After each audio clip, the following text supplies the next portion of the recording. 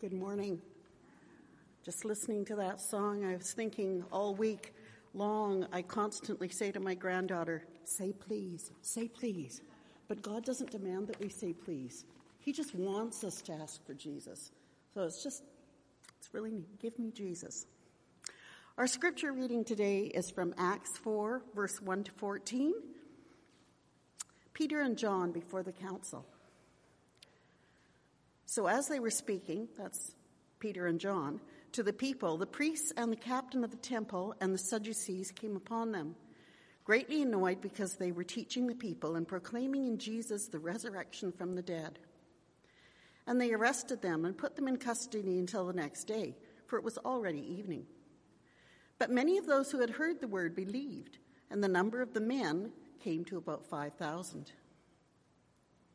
On the next day, their rulers and elders and scribes gathered together in Jerusalem with Ananias, the high priest, and Caiaphas, and John and Alexander, and all who were of the high priestly family. And when they had set them in the midst, they inquired, "By what power or by what name did you do this?" Then Peter, filled with the Holy Spirit, said to them, "Rulers of the people and elders, if we are being examined today concerning a good deed done to a crippled man, by what means this man has been healed, let it be known to all of you and to all the people of Israel that by the name of Jesus Christ of Nazareth, whom you crucified, whom God raised from the dead, by him this man is standing before you well. This Jesus is a stone that was rejected by you, the builders, which has become the cornerstone. And there is salvation in no one else, for there is no other name under heaven given among men by which we must be saved." Now, when they saw the boldness of Peter and John and perceived that they were uneducated, common men, they were astonished, and they recognized that they had been with Jesus. But being the man who was healed standing beside them, they had nothing to say in opposition. Nicola, would you like to come in up? I'd like to pray for you.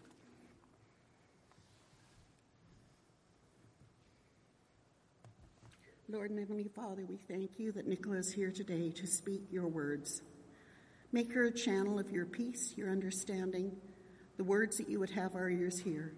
Open our ears and our hearts to hear the message that you have through her today. In your precious name, Lord Jesus. Amen. Amen. Thanks, Norma.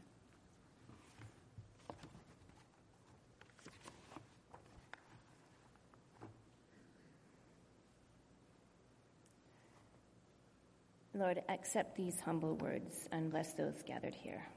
Amen. So, good morning. This is kind of terrifying, and it might and maybe should be for you too.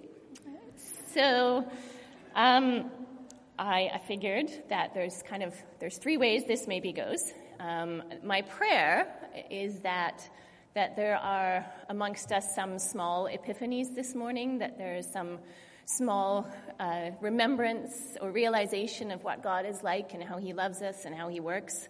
So that's my prayer, and that's option number one. Possibility number two is that it's kind of mediocre.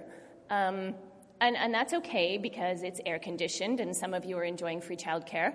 And then we can be really grateful for Todd and the really excellent work that he does. So that's possible. And then the third option is catastrophe, and that gives us something to laugh about over lunch. So with that in mind and those three possibilities, we'll just kind of move forward. So can we make this screen thingy work? Uh-oh. Oh, technology. Yay, now I feel like Todd pressing buttons, pointing at things. How are we doing back there? Yeah. Oh, it's there for you. That's fun. Okay, just not for me. All right, cool. Okay, so last week Todd was talking about the story about how Paul goes for this very long walk that's known as his third missionary journey. And it's a really, really long walk. He goes from Syria to Turkey and then eventually to Macedonia with his friends. It's about 1,200 kilometers, and most of it was on foot, except for the last little bit where they went across the Aegean. Have any of you watched the television show or know the television show, The Amazing Race? Put your hands up. I'm watching this with great interest because one of my colleagues is actually on the Canadian version right now. But this involves teams of 2 people racing around the world, and they have to get on planes and get to various things and accomplish various tasks. And at the end of each episode, they get to what's known as a pit stop, where they get to rest for a bit. So a few years back in one of the shows, they introduced this terrible thing where they came to what they thought was a pit stop, and they raced and they jumped, and they were told, you are the 3rd team to arrive, but you're not done yet. You got to keep on racing. And that's kind of what the 3rd missionary journey feels like to me, that they get to one place and they're told, you can't speak here. This isn't the place. And God says, keep on going. And they walk another 200 kilometers. I think there's a really epic journey here. And, I think Netflix would be all over this.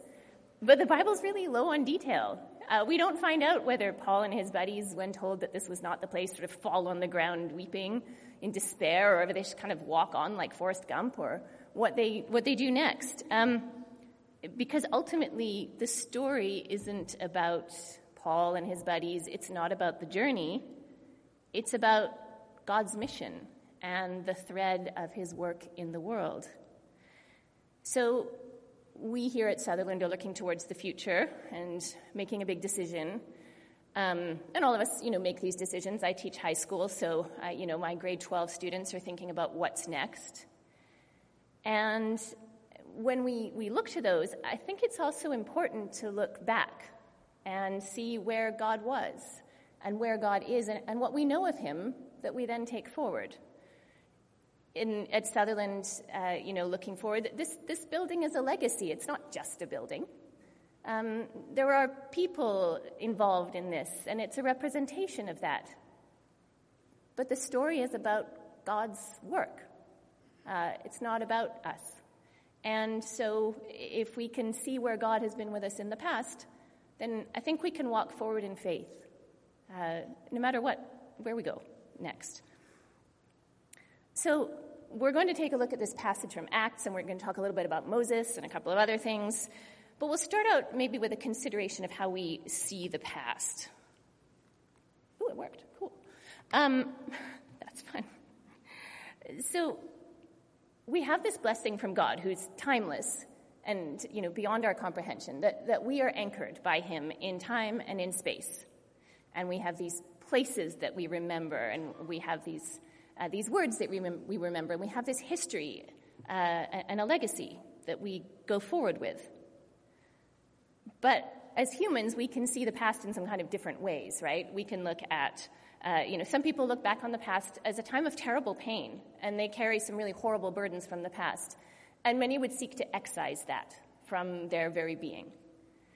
And then there are people who look back on the past as sort of, being this golden age, and they're a little bit like the kids who were told they couldn't go back to Narnia, that, that dream is over. And that's a hard burden, too, and hopefully, we can sort of look on the past with some clarity and carry it, but move forward. We also are really, really good about reconstructing the past. So we can look at past events, and we can see them through our perspectives. So, have a chat with a family member about their perspective of a vacation you remember, especially if it was a road trip. I think those cause the most tension when you're all in the car together. You might have had a very different experience from the people in the back seat.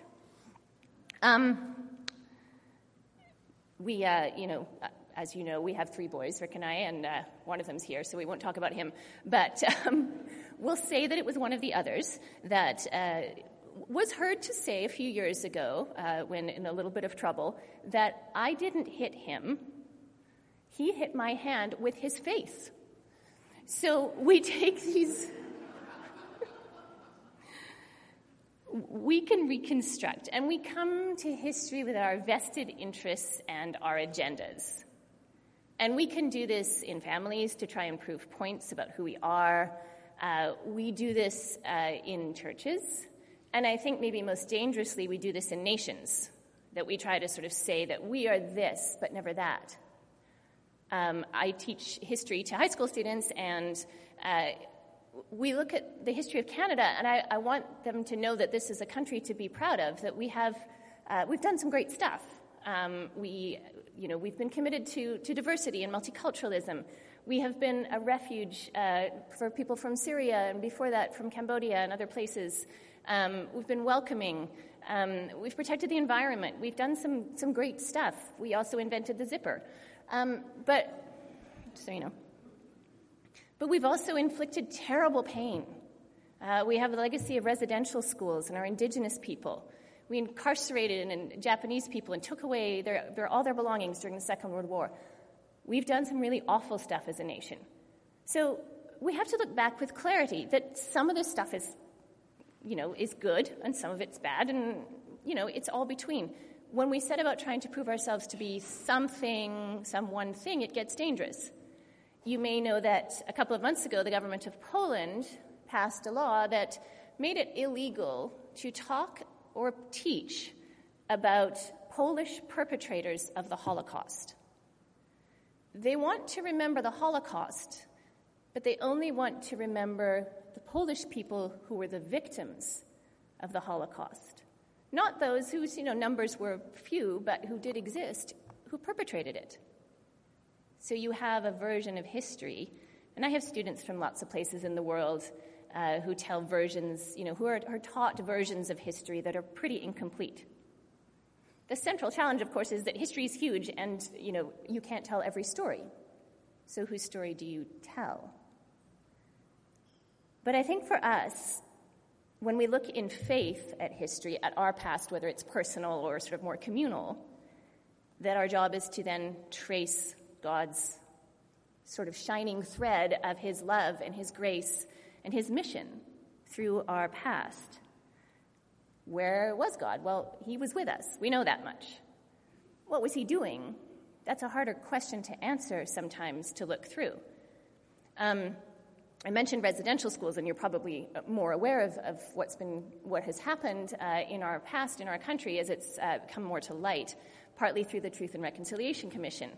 And as part of my work at school, I have read more than I wanted to reports from survivors. So these were interviews that were done as part of the Truth and Reconciliation Commission with children who were taken from their families and put into residential schools. And the abuses there are well known.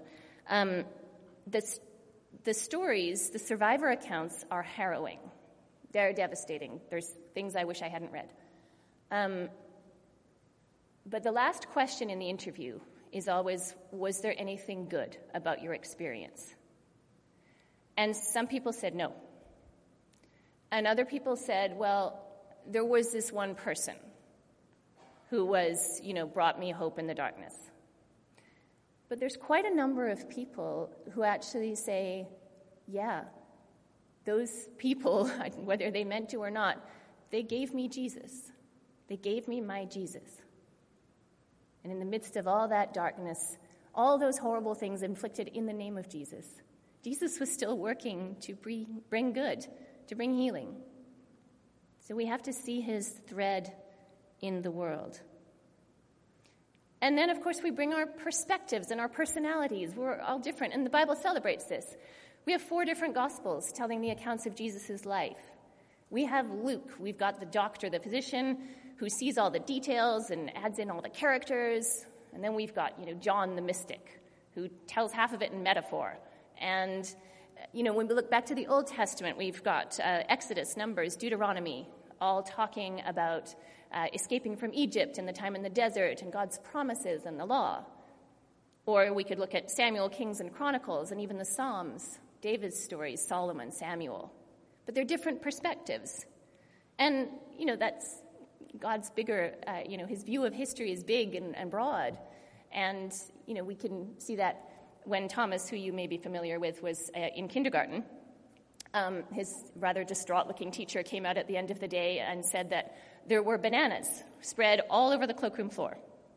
And they had been squished all over the floor, and the kids were saying it was Thomas. So she and I went in, and the mess was really gross. And she and I were seeing the mess and the work to clean it up and the fact that we had to call the custodian and we felt really bad and waste of food. And Thomas was pretty quiet about the whole thing for a couple of weeks until he announced to me one day in the car that actually 2 bananas on a linoleum floor glide beautifully like a pair of skates. So we bring our perspectives. So let's take a look at this story in Acts 4. So just a quick context. Peter and John and their friends, their companions, have gone to the temple and they heal a guy. They heal a beggar. He was crippled, then he walks. And then they talk to the crowds about what's going on, and we'll go into that in a sec. And then, in the scripture that Norma read for us this morning, they're hauled before the Jewish leaders to give an account of what's gone on. The Jewish leaders are quite concerned about the crowds that are gathering and what's happening. So this is about 2 months after Jesus has been crucified and risen from the dead. It's less than 2 weeks after he ascended into heaven. Jerusalem is probably teeming with pilgrims because this is a festival that was known as the Feast of Weeks that we came to know as Pentecost, and we celebrate as Christians the events that happened at Pentecost with the coming of the Holy Spirit. But it was in this context. It was really, really busy. And so you can imagine that within just 2 months of Jesus' dying, there's a lot of those rumors swirling around Jerusalem. There's lots of, Jesus' name and these rumors, and did he come back from the dead, and, what's been going on? And then you have the disciples who are starting to kind of get together and do stuff like healing. So this adds to the sort of swirl of information that's maybe going around here. Not to mention a lot of interest. It says that from when they heal the beggar until the next day, 5,000 people come to faith in Jesus because of what they did. So there's a lot going on.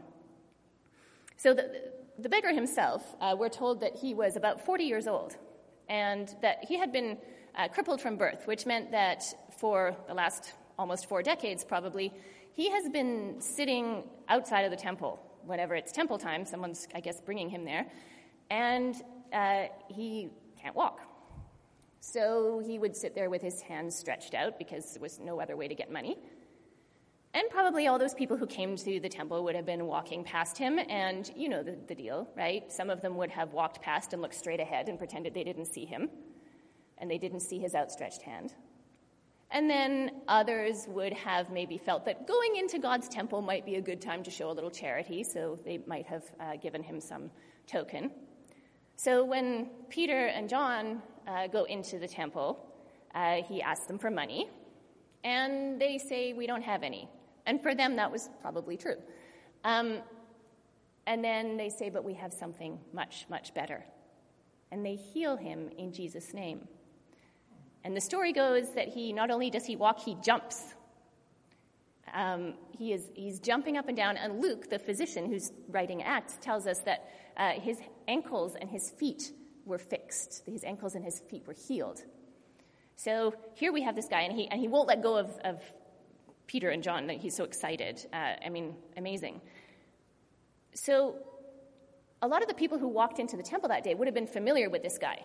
This wasn't just sort of, someone who came in and pretended to be crippled and, "Hey, I'm fine." They genuinely knew that this guy had been crippled his entire life, and there was no arguing with the fact that he is now jumping up and down in front of them. Kind of a mind-blowing experience. Kind of stunning. And when the crowd gets unsurprisingly excited, Peter says, "Hold on, this wasn't us. This was Jesus." He tells that Jewish crowd, this work is by God. That God of Abraham and Isaac, that God, your God, he did this. And he did this through Jesus, the Jesus you crucified a couple of months ago. This Jesus, I'm supposed to press buttons here. This Jesus who died, was executed, and who rose again. And the crowd gets pretty excited, and the Jewish authorities start to go, we have a bit of a problem here.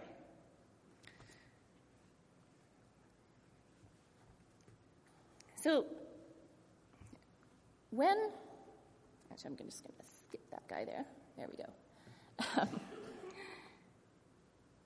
When Peter tells the story, he connects the Jewish people to the history, You are the heirs of the prophets and of the covenant God made with your fathers. And he has some real grace in the telling. Because if you think about it, those people in Jerusalem hanging out in the temple, 2 months before, there's a decent chance some of those people were screaming for Jesus' death and calling for Barabbas to be released. Those would have potentially been the same people. So Peter does something really gracious here. In 3:17, he says, I know that you acted in ignorance. I know that you acted in ignorance, as did your leaders. He's echoing Jesus, of course. Father, forgive them. They don't know what they're doing. But he has grace in the telling. And that's really important, that we can look back on history, that we can be truthful about what happened, but also that we can be gracious about what happened. That we are to confess our own sins, and then we're to accept forgiveness, that we're to move forward. Peter also had an excellent history teacher. If you remember the road to Emmaus after Jesus was risen from the dead, and they're walking along and they don't recognize Jesus, but he tells them how the law and the prophets and all of the history culminates in his coming and his dying and resurrection. So Peter had learned to place Jesus in that this was God's mission. He was up to something. So the next day, Peter and John are hauled before the Sanhedrin, the Jewish council. So there's a couple of names here, Annas and Caiaphas. Annas is Caiaphas' father-in-law, and they've been kind of controlling things on the Jewish council for a while. Now, the Jewish council has a really difficult job to do because they are essentially the intermediary between Rome and the Jewish people. So the deal with Rome is that the Jewish people get to continue practicing their religion, which was kind of unusual in the whole Roman system, and the Jewish authorities get to stay in charge as long as everything's under control. If things get out of control, then Rome will step in, and it won't be pretty. So these leaders have this really difficult responsibility to keep control. Plus, they probably kind of like being an authority because there were some perks that went with that. So there was some self-interest there too. But they're also in this position. And Caiaphas was the one who in John 11:50 said, he makes this interesting pronouncement. The next thing I should tell you, before we get to that actually, is that Annas and Caiaphas were the ones who had started the condemnation of Jesus. They were the first authorities to whom Jesus was sent before he sent on to Pilate and Herod. So they'd met him. And now his followers are healing people, and there's some strange stuff going on. When Caiaphas condemned Jesus to death, he said that it's better for one man to die for the nation than to have the whole nation destroyed. And he was saying this really politically, like, here's this one Jewish guy that we should kill because he's stirring up trouble, so let's protect us from the Romans. But, of course, he's also unwittingly giving a prophecy and speaking about Jesus' entire mission. He just didn't really know it. So by what power? Who did this? That's a really dangerous question because we have told a lot of people that we're doing things in Jesus' name that were really terrible. You know, everything from the residential schools to the Crusades to stuff that goes on in families. Things have been done in the name of Jesus that were counter to the mission of Jesus, to loving God and loving your neighbor. So it's a really scary question to kind of point to something and say, God did that. But we know the character of God. We know that he's good. We know that he heals. We know that he's gracious. We know that he loves us. So we have some parameters against which to test these claims, right? So this high priest, who was, after all, the priest, he recognizes that there's something of the divine in this. There's a healing that's happened. He asks Peter, and they point out that they're unschooled. These are common men. Asks Peter, how did you do this? By what power? And Peter, filled with the Holy Spirit, says to them, rulers and elders of the people, if we are being called to account today for an act of kindness, which is a nice way to put it, an act of kindness. Shown to a man who was lame, and are being asked how he was healed, then know this, you and all the people of Israel. It is by the name of Jesus Christ of Nazareth, whom you crucified, but whom God raised from the dead, that this man stands before you healed. So now the Jewish leaders, the Sanhedrin, they have two problems. And the first problem is a problem of authority. Like I said, 5,000 new followers. There's clearly a stir going on here. But there's a theological threat too. And the threat is particularly to the people who call themselves the Sadducees. Jesus, during his ministry, had been fairly critical of the Sadducees and the Pharisees, the religious leaders. The Sadducees had a particular tenet of belief, though. They felt that resurrection was impossible. So if you were a Jewish leader back in Jesus' time, you were dealing with the Old Testament, and there's very little reference to what happens after you die in the Old Testament.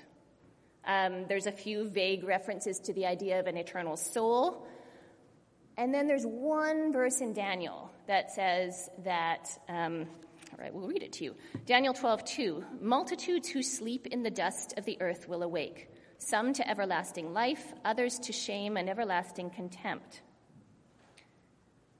By the time of Jesus' ministry, most Jewish people believed in some form of an afterlife, but N.T. Wright, the scholar, kind of says that, really it was mostly the first idea, the idea that there's some element of us that keeps on going, but that there's kind of a holding place, a waiting place. And then there were some who started to talk about a resurrection, a new life. And the Sadducees were against that. And they were against it, a lot of it, because of politics, because of power. Because if you thought that you were going to heaven, then, starting a revolution or something like that was a slightly less scary prospect than if you thought death was the end. So they were a bit concerned about, what might be the ramifications of a whole lot of people thinking they were going to heaven, which is worth thinking about, but there you go. So the idea of resurrection is also connected in the Old Testament to messianic promises. But what's interesting about the Sadducees is that they had sort of picked up a really kind of small side issue. If you look at the totality of the Old Testament, there's tons of stuff about God's working and about God's character. There's a lot of commandments about how we're supposed to look after the poor and care for orphans and widows and look after each other and stop oppressing people. The question of resurrection was actually only addressed in a couple of little verses. So it's interesting that they had sort of latched on, and maybe, it's instructional, that they had latched onto this one issue and maybe set aside some of the other big stuff, which we have been prone to do in our church history, let's be honest. So Caiaphas, Annas had been part of the condemnation of Jesus. They're now faced with a couple of guys preaching, talking about Jesus raised from the dead, and a man who has indisputably been healed. And they do something kind of amazing.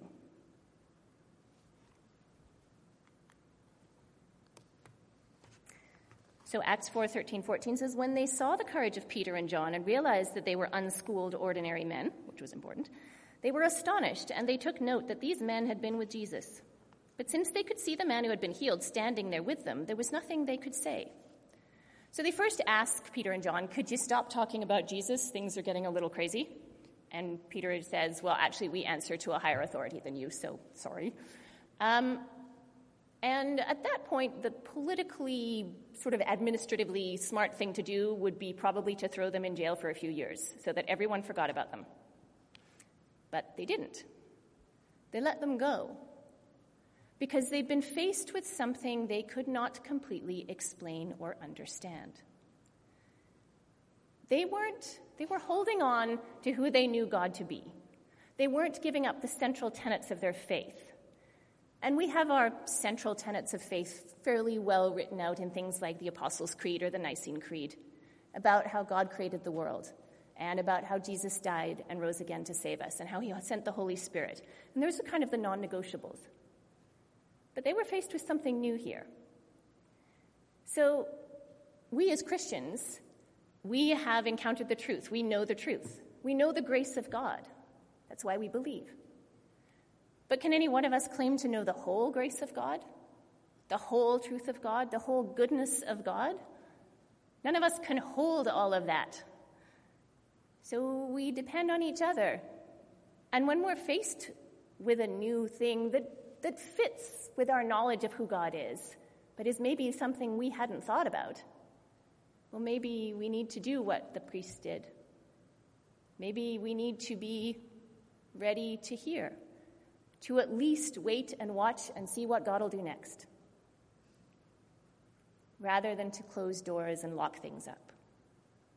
So they did. They waited and they watched, and history went onward.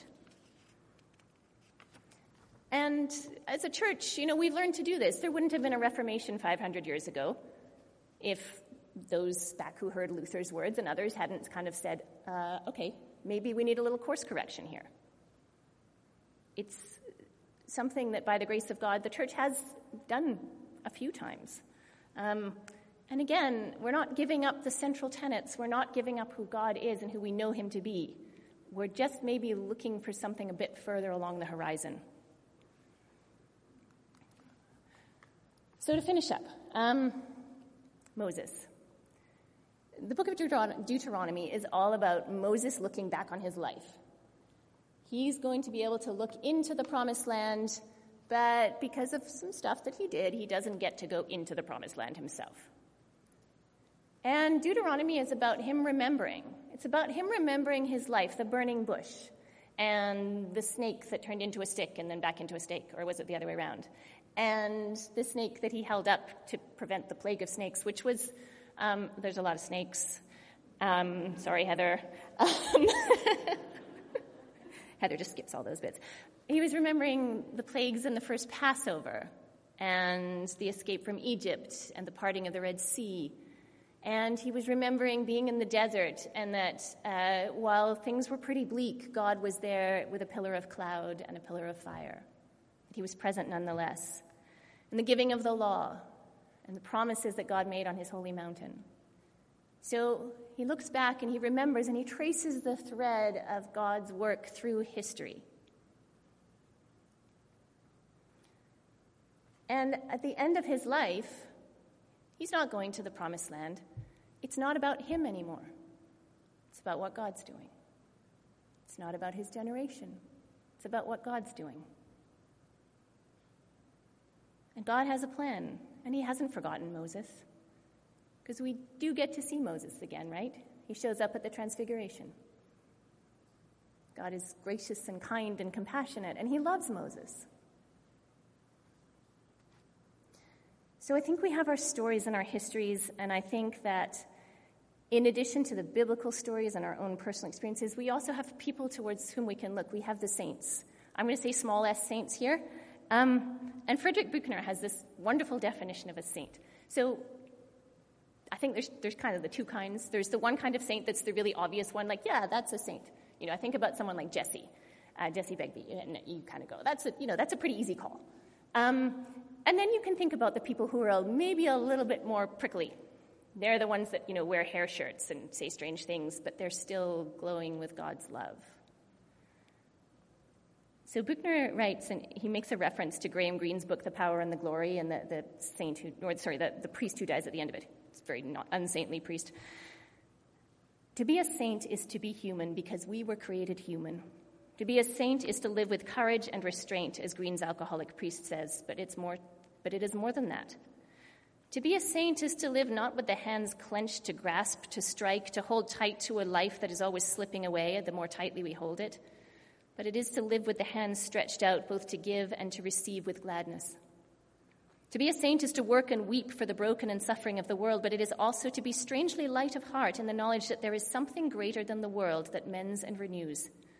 Maybe more than anything else, to be a saint is to know joy, not happiness that comes and goes with the moments that occasion it, but joy that is always there, like an underground spring, no matter how dark and terrible the night. To be a saint is to be a little out of one's mind, which is a very good thing to be a little out of from time to time. It is to live a life that is always giving itself away and yet is always full. So I know that you each have people and places that you think of where you have seen God's fingerprints. We're going up to Anvil on Saturday, and many of us have seen God's work there. But not just there. In Sutherland, in our history here. Maybe people in your family. Some of you met my grandmother, and she's one to whom I look as someone who shone with God's light.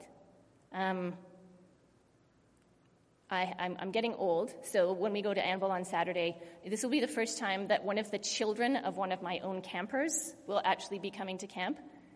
But I can see God's history in that. I can see God's working, his faithfulness, that this girl that I knew as a teenager is now a mom, and her kids are coming to know Jesus as well.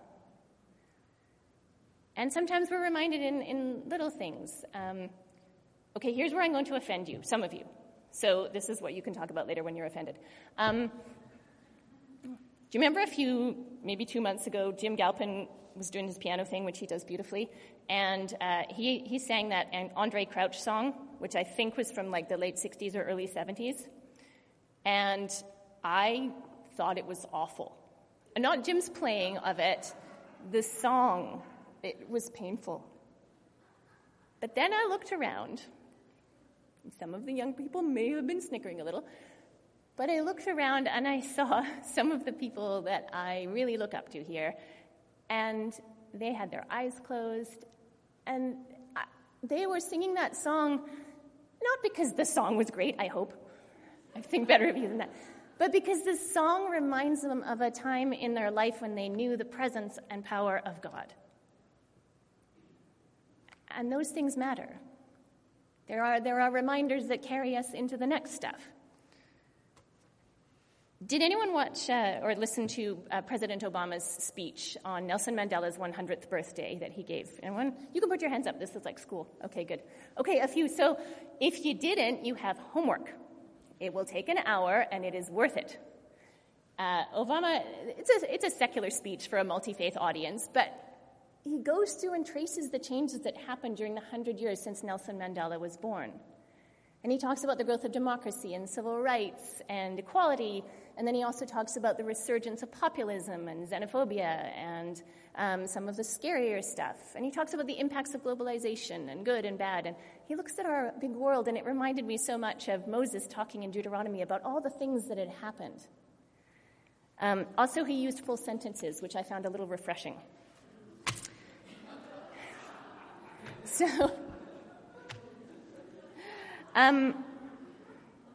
it's really worth your time. He has this line at the end, and you know, this is the context of South Africa, and I don't mean to make a comparison of certainly our own experience in North Van to theirs, but he says we have to resist cynicism because we've been through darker times. We've been in lower valleys and deeper valleys. He's hearkening to the past, to, you know, in his sort of secular framing of it, that things got better, there were people.